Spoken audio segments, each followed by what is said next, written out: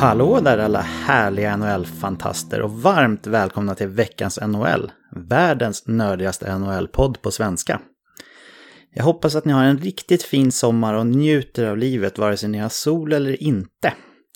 Det ni ska lyssna på nu, det är vår sommarspecial som vi kallar för 31 lag på 31 dagar. Vi släpper ett avsnitt per lag och dag under hela augusti månad. Det är jag, Patrik Andersson, tillsammans med David Kvicklund och Olof Sylvén som ni kommer att höra, precis som vanligt i den här podden. Första delen av varje lags avsnitt kommer att vara en genomgång av lagdelarna med betygssättning på varje lagdel, målvakter, försvarare och anfallare. Skalan som vi använder oss av är 1-10, där 1 är det sämsta laget i ligan på just den lagdelen och 10 är det bästa laget på just den lagdelen. Jag, David och Olof kommer att ge ut en varsin 1 och en varsin 10 för varje lagdel. Vi kan alltså inte sätta 2 10 eller 2 1 på till exempel backbetygen, utan det ska vara endast ett lag i topp och ett lag i botten. Då har vi då en skala som vi kan använda oss av för alla andra lag mellan 1-10. Vi kommer också att sia lite om vad vi tror för nästa säsong för respektive lag. Andra delen av varje lags avsnitt kommer att vara mer inriktad på poängproduktion för utespelare och hur vi tror att målvakterna kommer att prestera kommande säsong. Det här kan såklart vara spännande för alla att lyssna på, men framförallt är det otroligt viktigt att bygga sig en klar bild på hur man vill lägga upp strategin till sin fantasy-draft senare, där poäng är otroligt viktigt nästan oavsett format. Det här var en liten förklarande inledning och nu kommer du lyssna på en av 31 delar i vår sommarspecial. Kontakta oss via sociala medier eller på info@veckansnhl.se om ni vill komma i kontakt med oss och tipsa gärna era likasinnade vänner och bekanta om våran sommarspecial. Mycket nöje! Turen har nu kommit till Michigans stolthet Detroit Red Wings, eller jag vet inte om det är stoltheten. En utav dem är det i alla fall. Man gillar ju sitt hockeylag där. Och jag undrar om ni känner er taggade på Red Wings, grabbar? Jajamensan. NHLs kanske snyggaste tröjor, klart man vill prata om dem. Jag gillar Montreal, men jag gillar Detroit också. Det är de här klassiska tröjorna som jag gillar bäst. Jag tycker Philadelphia har snygg tröja också. Ja, Montreal är nog topp 5 också, tror jag. Avalanche har ju också någon så här, ett av få lag, nya lag inom situationstecken som har lyckats med sin tröja, tycker jag. Ja, jag gillar färgkombinationen i Avalanche, men jag tycker det är logotypen så snygg. Ja, jag gillar den i alla fall. Ja, du gillar den, ja visst. Vad gillar du för tröjor, Kvicken? Ja. Jag gillar också Original Six. Jag är ju som barn var ju Rangers, låg ju nära till hand så att säga. Så att jag tycker den är stilig. Jag älskar också de tröjorna som har det här knytningen upp till. Det tycker man väldigt mycket om. Men de har väl inte det på alla, va? Det är väl de där det står Rangers på sniskan som de hade knytningen där, eller? Ja, nej, det stämmer nog. Men överlag tycker jag just, har man den här lilla knytningen, det gillar jag väldigt mycket. En detalj, men ändå viktig detalj. Det är härligt att höra någon använda begreppet på sniskan. Det tycker jag är härligt att höra. På sniskan? Ja, men Kvicken, vad tycker du om de här lite äldre Rangers-tröjorna med Frihetsgudinnan på? Är det hiss eller diss? Du menar när de hade typ så här Gretzky-dagarna? Den här som en stjärna. Tredje tröjan. Ja. Nej.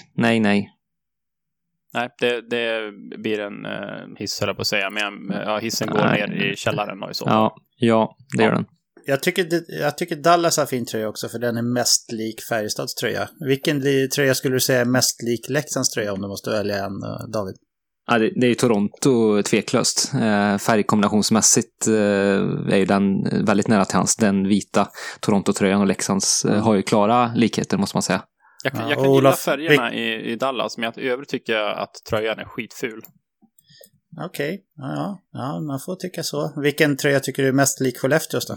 Ja, men det måste ju bli Bostons, får man nog ta och säga. Ja, ska vi snacka lite om Detroit också? Vi gör det. Ja. Grymt. Ja, där har det ju hänt en del då på spelarfronten. Niklas Kronwall har väl inte riktigt valt än om han ska fortsätta eller inte. Jag har förstått det som att dörren står på vid glänt i alla fall om han är sugen. Man har tappat Martin Frk. Man har tappat Luke Witkowski. Witkowski och man har tappat Thomas Vanek. Jag vet inte om Vanek kommer spela vidare eller inte, om det är klart, men jag tror inte att han kommer spela i Detroit i alla fall. Så det är inga tunga tapp rent kvalitetsmässigt sådär. Man har signat upp några spelare då. Man har gett både Valtteri Filppula och Patrik Nemeth likvärdiga 3-årskontrakt med 3 miljoner i capita. Eller var det 2 år? Nu kommer jag inte ihåg riktigt. Kommer ni ihåg, killar? Var det inte 3 år? Jag är inte säker, men... Ja, 2 eller 3 år var det. Det var nog 2. 2 gånger 3 var det nog när jag tänker efter. Och sen har man också signat en backup-målis då, förmodligen, i Calvin Pickard. Så det är inte supermycket som har hänt på spelarfronten i Detroit efter säsongsavslutningen. Och förra året då kom man 7 i Atlantic med 74 poäng. Det vill säga man var inte ens nära att nå slutspel då. Nu hoppar vi in på vår betygssättning här på lagdelarna som kommer att säga lite vad vi tror och tycker om dem i nuläget. Och jag tänkte att men David, du kan få börja prata om målvaktssituationen i Detroit och vad du vill ge dem för betyg. Ja, Jimmy Howard är en duglig NHL-målvakt skulle jag ändå säga. Inte någon topp i ligan, absolut inte. Är också lite svårbedömd kanske med tanke på att förra säsongen framförallt att Detroit var ett riktigt svagt lag. Men jag tycker han gjorde det bra ändå utifrån de förväntningarna jag hade på honom. Så att kan han bygga vidare på det så är han ändå en okej NHL-målvakt skulle jag säga. Sen får vi se andra spaden där, vem som tar den rollen, om det blir. Hur är statusen på Jonathan Bernier? Jag tror han är good to go, va? Ja, han är det, va? För där... men... Nej, för där har vi annars en helt okej duglig backup som gjorde det också ganska bra under fjolsäsongen, måste jag ändå säga. Så att det är ganska mycket mellanmjölk med de här 2 målvakterna, men det är ändå 2. Och sen Pickard då, som också kommer in som ett komplement möjligen då.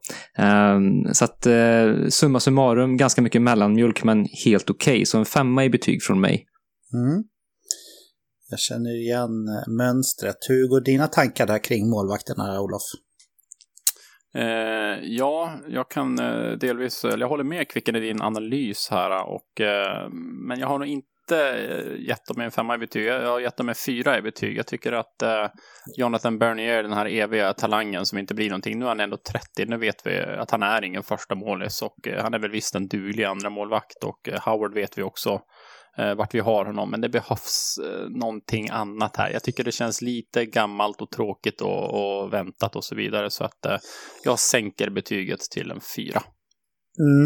Och jag hoppar ner ett snäpp till. Jag ger dem en 3 faktiskt. Och i mitt tycke så har man en ganska jämn medioker målvaktsuppsättning. Jimmy Howard har ju visat att han har haft bra perioder, men han har hunnit blivit 35 nu då. Han är väl en duglig etta fortfarande, men jag tycker inte att det skiljer jättemycket i kvalitet mellan honom och Bernier eller Pickard för den delen faktiskt. Så det här känns inte speciellt spännande för mig överhuvudtaget. Jag ger en 3 och jag tror inte vi får se Jimmy Howard i Detroit nästa säsong efter den här faktiskt. Om vi hoppar vidare på backsidan där då. Hur går dina känslor och tankar då, Olof? Ja, jag har funderat en hel del kring Detroits backsida. Och ska jag beskriva den med ett ord så får jag nog ta och säga tråkigt. Visst, man har Mike Green, den före detta powerplay-specialisten från Washington här, som fortfarande håller viss klass och kan leverera en hel del offensivt. För övrigt så har vi mestadels veteraner i Danny DeKeyser, Jonathan Eriksson, Trevor Daley och Niklas Kronwall. Och jag har kikat på lite statistik här som jag tänkte att jag skulle läsa upp gällande Detroits backar från förra året. Om jag säger Danny DeKeyser 52, Mike Green 43, Trevor Daley 44, Jonathan Eriksson 52. Och sen har vi Niklas Kronwall på 79 spelade matcher. Och tar vi bort Niklas Kronwall från den här räkningen, vi ska säga, eftersom det inte är klart att han kommer att spela nästa år igen, så har vi ett korthus, tycker jag, på backsidan i Detroit. Och i och med det så väljer jag att ge backsidan en 1 i betyg faktiskt. Jag tror inte att det här kommer att hålla. Där kommer Olofs 1 på backsidan, spännande. Ja, absolut. Och om vi fortsätter och kika på backarna här så har vi ju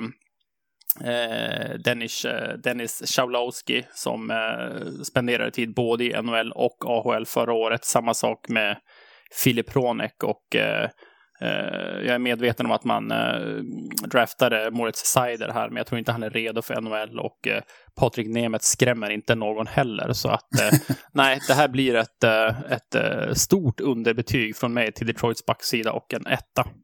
Ja, någonstans ska den hamna och där blev det. Ja, målskillnaden förra året låg på -50. Det är alltså 10 mål bättre än 8, vad kan jag också tillägga. Ja, nej, det är ju... Jag kommer inte sätta en 10 här om du var rädd för det. Absolut inte. Men vi kan lyssna och det här på... är också spelare som inte kommer bli bättre nästa år. Det är jag övertygad om. David, hur går dina tankar och vad får de för smaskigt betyg av dig? Ja, väldigt intressant resonemang och fin utläggning gjorde det, Olof. Jag har faktiskt resonerat lite likadant. Man skulle kunna tro att vi har liksom haft samma tankebanor här i någon telepatisk värld. För jag känner också att skadebenägenheten på de här äldre gardet här känns väldigt risky när man går in i den här säsongen. Jag skulle lägga till att det finns ju en ljusglimt här och det är ju Filip Hronek, den tjeckiske backen som visade i fjol vad han möjligen kan vara kapabel till på NHL-nivå. Det känns som ett spännande namn. Det var också under VM-turneringen här, jag vet ett litet urval, men där dominerar han ju stort faktiskt. Så att det är väl en liten eventuell guldklimp man kanske har där då. Men i övrigt så är det dystert och det är ändå ett oprövat namn på NHL-nivå än så länge. Mike Green har ju ett utgående kontrakt här, så att det ska bli spännande att se om han är en spelare man skeppar också vid deadline, och då ser det ännu tunnare ut här. Så att jag instämmer i det Olof säger och lämnar också ut min 1 här till Detroits backsida. Ja, här kom motorsågen fram. Det var roligt att höra, grabbar, att ni var så taskiga, eller vad man ska säga. Men jag gav ju min 1 till Edmonton och man har ju bara en att dela ut, så... Men jag håller med, det här är absolut inte bra nog då. Mike Green, han är gammal men fortfarande duglig. Trevor Daley tycker jag faktiskt är duglig men ännu äldre. Filip Hronek och Dennis Schawlowski, precis som du var inne på, Olof, och även du, David. Det är ändå 2 backar som jag ser ganska mycket potential i, men jag tror inte att de är redo att göra några direkt stora avtryck i NHL riktigt än, så jag ger dem en 2 i betyg på backsidan, vilket också är snubblande nära sämst i ligan då. Om vi hoppar upp ett snäpp då till forwardsen där, hur går dina tankar då, David? Ja, här känns det aningen mer spännande i alla fall, tycker jag. Man har ju en första kedja som komponerades under slutdelen av förra säsongen i Dylan Larkin, Anthony Mantha och Tyler Bertuzzi, som faktiskt levererade otroligt fina siffror mot slutdelen av säsongen i fjol där. Då var de för sig helt avsågade. Men den kemin ska bli väldigt spännande att följa här framöver och se. Det är ju 3 unga spelare som förmodligen kommer kunna ta ytterligare kliv i sin utveckling. Anthony Mantha är lite av en personlig favorit till mig. Han gillar jag verkligen. Han känns stor pondus på den killen när han är på isen. Dylan Larkin är ju också en center som har visat att han på sikt är en helt okej första center. Verkligen inte elit, men duglig. Så att den linen gillar jag absolut. Ingen toppnivå om man ser till ligan i stort, men bra och har framtiden för sig. I övrigt så ser det väl, ja, men det finns lite spännande namn. Andreas Athanasio är också ett namn som tog lite kliv i fjol där. Ska bli spännande att se vad han kan göra fortsatt också. Så att det känns som att det finns mer framtidshopp på forwardsidan än på backsidan, och även att då de här yngre spelarna redan har tagit de här kliven som man har väntat på. Sen förbryllar du lite med värmningen av Valtteri Filppula. Absolut, den känns ju skum. Sen Frans Nielsen blir ju inte yngre heller, så att utöver de här ynglarna jag nämnde så känns det lite mer träligt. Men jag sätter en 5 i betyg. Ja, men det var en gedigen genomgång, tycker jag. Olof, vad har du att säga? Ja, jag har gett ett något högre betyg. Jag har gett en 6 i betyg och jag tänker inte kommentera de spelare som Kvicken har gjort en så fin utläggning om här, utan jag tänker bara tillägga att det ska bli intressant att se om Filip Sedin kan ta en tröja år och vad han kan göra på NHL-nivå om man nu gör det. Så skulle jag också vilja tipsa lite grann om Taro Hiroshi också, den här college-spelaren som gjorde flest poäng i den amerikanska college-ligan förra året och eller förra året blir det, eller ja, skitsamma. Odraftad som skrev ett 2-årskontrakt med Detroit här och som fick chansen i slutet av förra året och gjorde jag tror han gjorde 7 eller 8 poäng på 10 matcher här. Alltså det är en spelare som jag tycker att ni ska ha ögonen på lite grann. Och han är en fantastisk playmaker och spelade just med Andreas Athanasiou, Athany, vad han nu heter. Double A. Ja, Double A ser vi förra året. Och han var en finalist för HB Baker Award också då under sin sista säsong i Michigan. Så att det är en spelare att hålla ögonen på. Bra tips, honom hade jag inte riktigt koll på, måste jag erkänna. Så det ska bli spännande att följa honom. Jag gillar ju talanger och det är väl någonting man kan... Sa du förresten betyget där, Olof? Jag kommer inte ihåg. Ja, 6, eller jag tror jag gjorde det i alla fall. Men jag har en 6 där. Jag tycker det finns ändå... Det låter bekant. Ja, så pass mycket ungdomlig kompetens här, alltså att det blir en 6. Men det är en svag 6 är det. Men jag tycker ändå det är väldigt tydligt att de här namnen på forwardsidan som ni nämner som är inte bara lovande utan också bra, det är de unga spelarna man har i laget. Och därför så är det helt... Jag fattar inte varför man signar Phil på det här kontraktet. De har inget behov av honom överhuvudtaget och det är ett stort mysterium för mig, men man har många spännande namn i toppen av line-upen. Inte minst såklart Dylan Larkin som för mig är en legitim första center och jag tror att det här kommer bli en stor coming out party-säsong för honom. Alla lag har ingen sån legitim första center och det ska man vara väldigt glad över i Detroit då. Manta, Athanasiou, Sadina, Bertuzzi, alla är spännande namn som förmodligen kommer att ta steg i utvecklingen i de stora roller som de förmodligen kommer ha nästa säsong. Botten 6 däremot, de är fulla av helt odugliga gamla spelare som är på väg åt helt fel håll i karriären, som Filppula, Glenn Denning, Abdelkader, Nielsen och Helm. Det är helt otroligt att man har en sån urusel gammal botten 6 liksom, som dessutom sitter på ganska tunga kontrakt då. Jag har varit lite tuffare ner här och satt en 4, mycket med tanke på dem då, men jag är väldigt nyfiken på forwardsen. Om vi går in på vad vi tror om nästa säsong där då. Jag kan väl börja med att fråga dig, Olof. Tror du att Detroit kommer att ta fler eller färre poäng kommande säsong? Ja, lite svåranalyserat där. Jag är ju inte alls såld på backsidan som vi har hört här. Samtidigt finns det ju ungdomlig frenesi på forwardsidan, men jag tror att de kommer att ligga på ungefär samma poängproduktion som förra året. Det här är ändå fortfarande ett lag som är under utveckling och under rebuild, så att jag ser inte att de tar stora steg varken bakåt eller framåt. Nej. Hur tänker du, David? Ser du någon stor skillnad i poängproduktionen eller kommer de ligga på typ samma? Typ samma. Mer troligt att de trendar lite uppåt då, backsidan till trots. Men det är inget slutspelslag långt därifrån. Så jag ser väl kanske 5 plus poäng på sin höjd liksom. Ja, det räcker ju inte.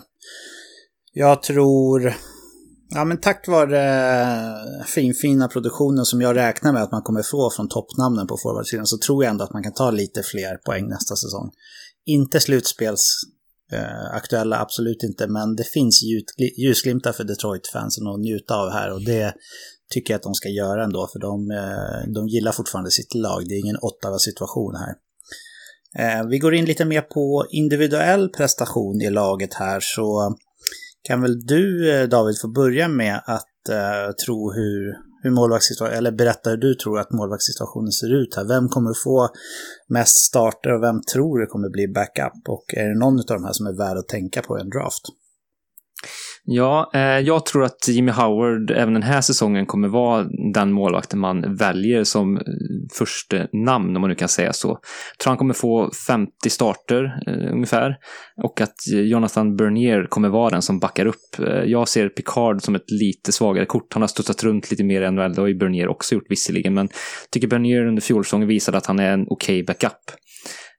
Så att han kommer ta resterande matcherna här. Vad det gäller fantasymässigt så ja, båda de här, Howard har haft lite skador så det känns också lite farligt att ta honom, och Bernier likadant, så det är väl där också skadeproblematiken som gör att jag vacklar ytterligare.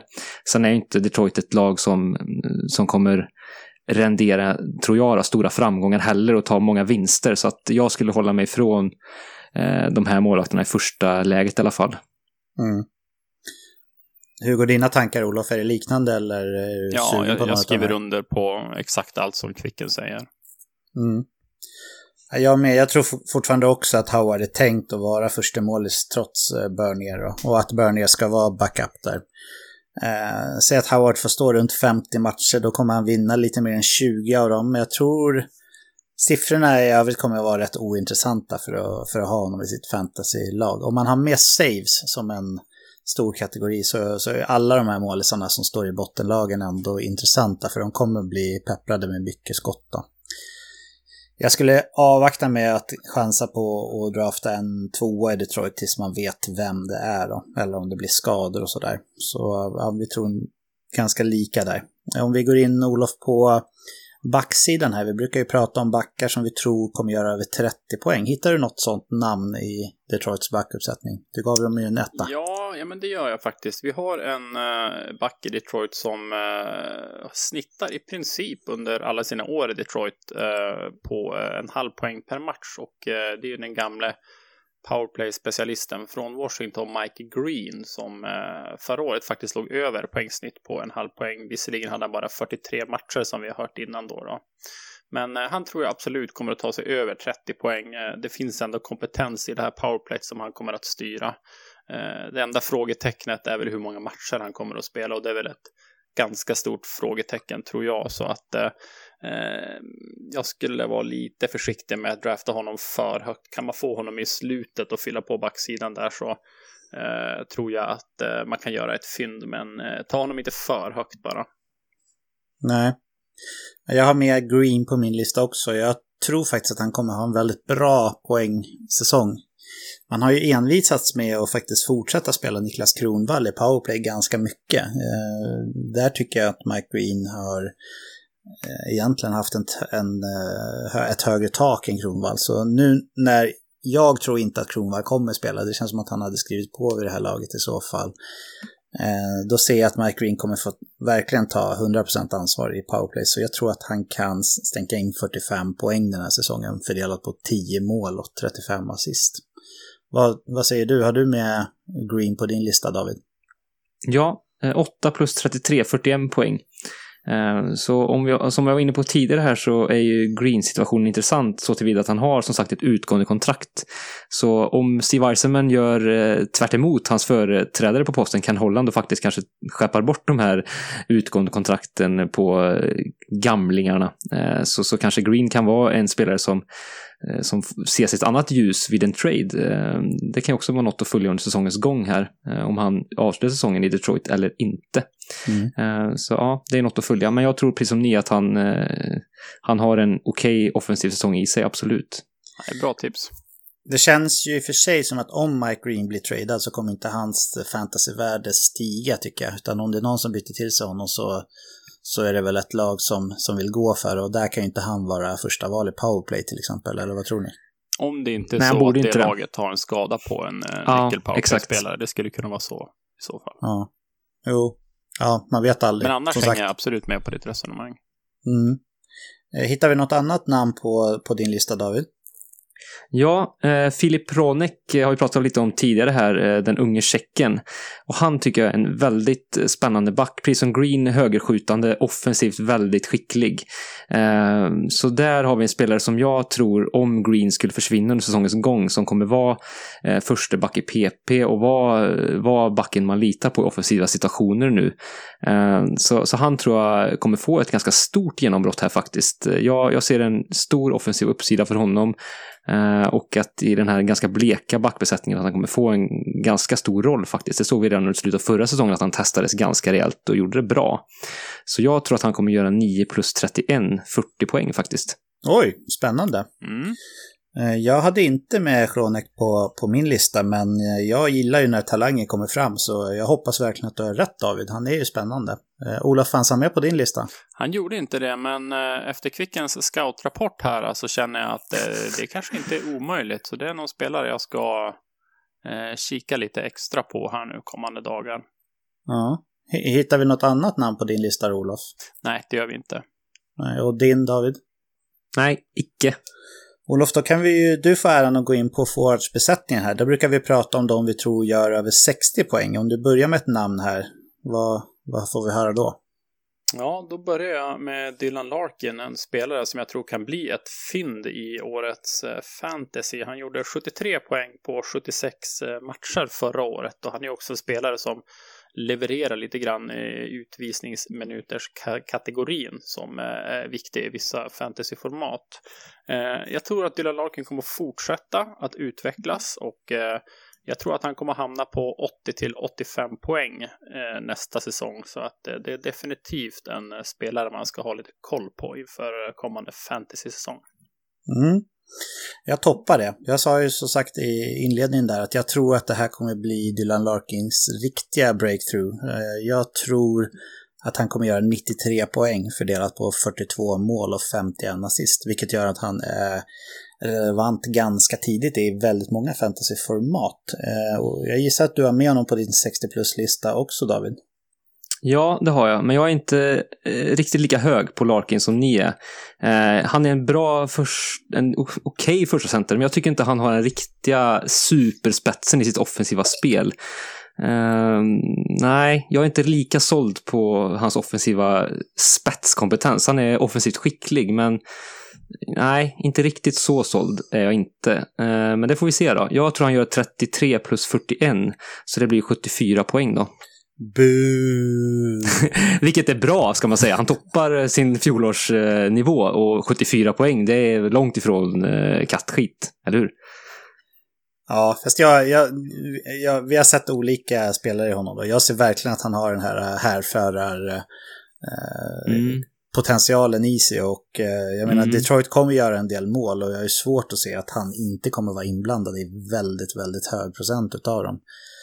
Lite så här McDavid-varning på den. Inte i hans poängnivå såklart, men att om Edmonton gör mål så vet man att man nästan alltid läser McDavids namn någonstans i raden där, och jag känner lite samma med Dylan Larkin faktiskt. Jag tycker att han är en superstar in the making, det tycker jag faktiskt. Så vi ser honom lite olika där, och jag gissar att du hoppas att jag har rätt, för det är alltid roligt med nya superstjärnor, eller hur? Ja, absolut. Då skulle jag vara den första att applådera, och det vore superkul, och kul för Detroit i så fall om man kan ta det där superstora klivet och bli en superstjärna helt enkelt. Ja. Har du hittat något annat namn som du tror kommer göra över 60 poäng då, David? Ja, men det har jag. Anthony Mantha, som jag nämnde tidigare, är det är lite en personlig favorit. Som jag sa tidigare, pondus på isen, snygg linda. Nej, men han spelar ju med sin vita klubba, och men han har som sagt, han är tuff, stor, men har även han är otroligt teknisk för att vara så stor liksom.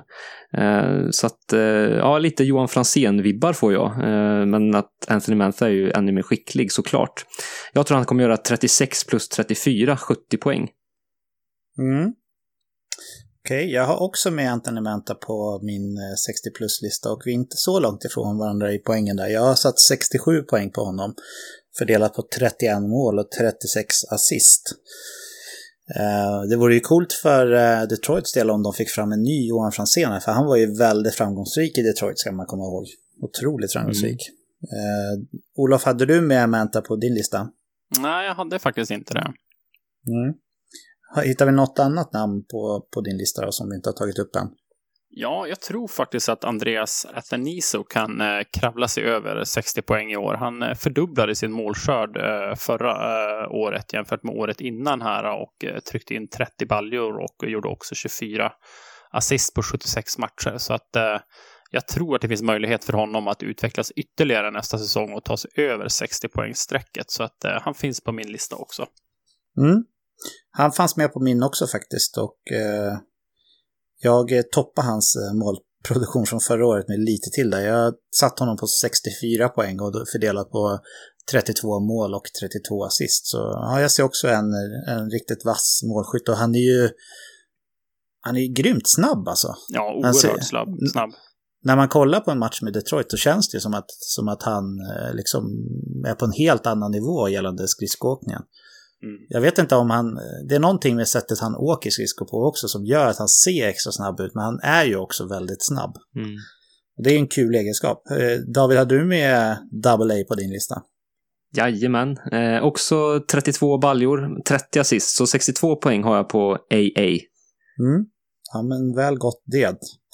Hittar vi ytterligare något namn, David, hos dig? Ja, det gör vi faktiskt. Jag tror att den här första linan jag pratade om som har satt ihop i slutet av förra säsongen kommer få fortsätta och bygga kemi. Så att jag stoppar in Tyler Bertuzzi här också. Som jag tror kommer nå precis 60 poäng. 23 plus 37. De sista 8 matcherna så gjorde han faktiskt då 13 poäng till och med. Då var ju Detroit helt avsågade visserligen, men det visar ändå att den här kedjan, där kan man ha någonting, och Tyler Bertuzzi verkade passa väldigt bra in till Mantha och Larkin. Så att jag tror han kan nå precis 60 poäng då. Ja, med det efternamnet så borgar det också för att man kan ha att det finns lite riv i spelaren också, visst är det så? Ja, och det gör ju det också i den här spelaren. Och det är kanske därför han passar så bra in. Han har en tuffhet i sitt spel och är inte rädd liksom för att ta den här kampen framför kassen, och lite ful sådär. Så att, nej, det är en kul spelare. Och på det sättet så blir han ju också lite extra värd i en hel del fantasyformat. Ja, absolut. Jag har också med Tyler Bertuzzi faktiskt på min lista. Jag tror att han smyger lite över 60 poäng. Jag satt 61 poäng på honom fördelat på 19 mål och 42 assist. Jag ser, om man spelar den där första linan så ser jag ju både Mantha och Larkin som betydligt bättre målskyttar ändå än vad han är. Och därför så tror jag det blir lite övervikt på assisten där. Men ja, gör han över 60 poäng, då är han extremt intressant i ett fantasyperspektiv.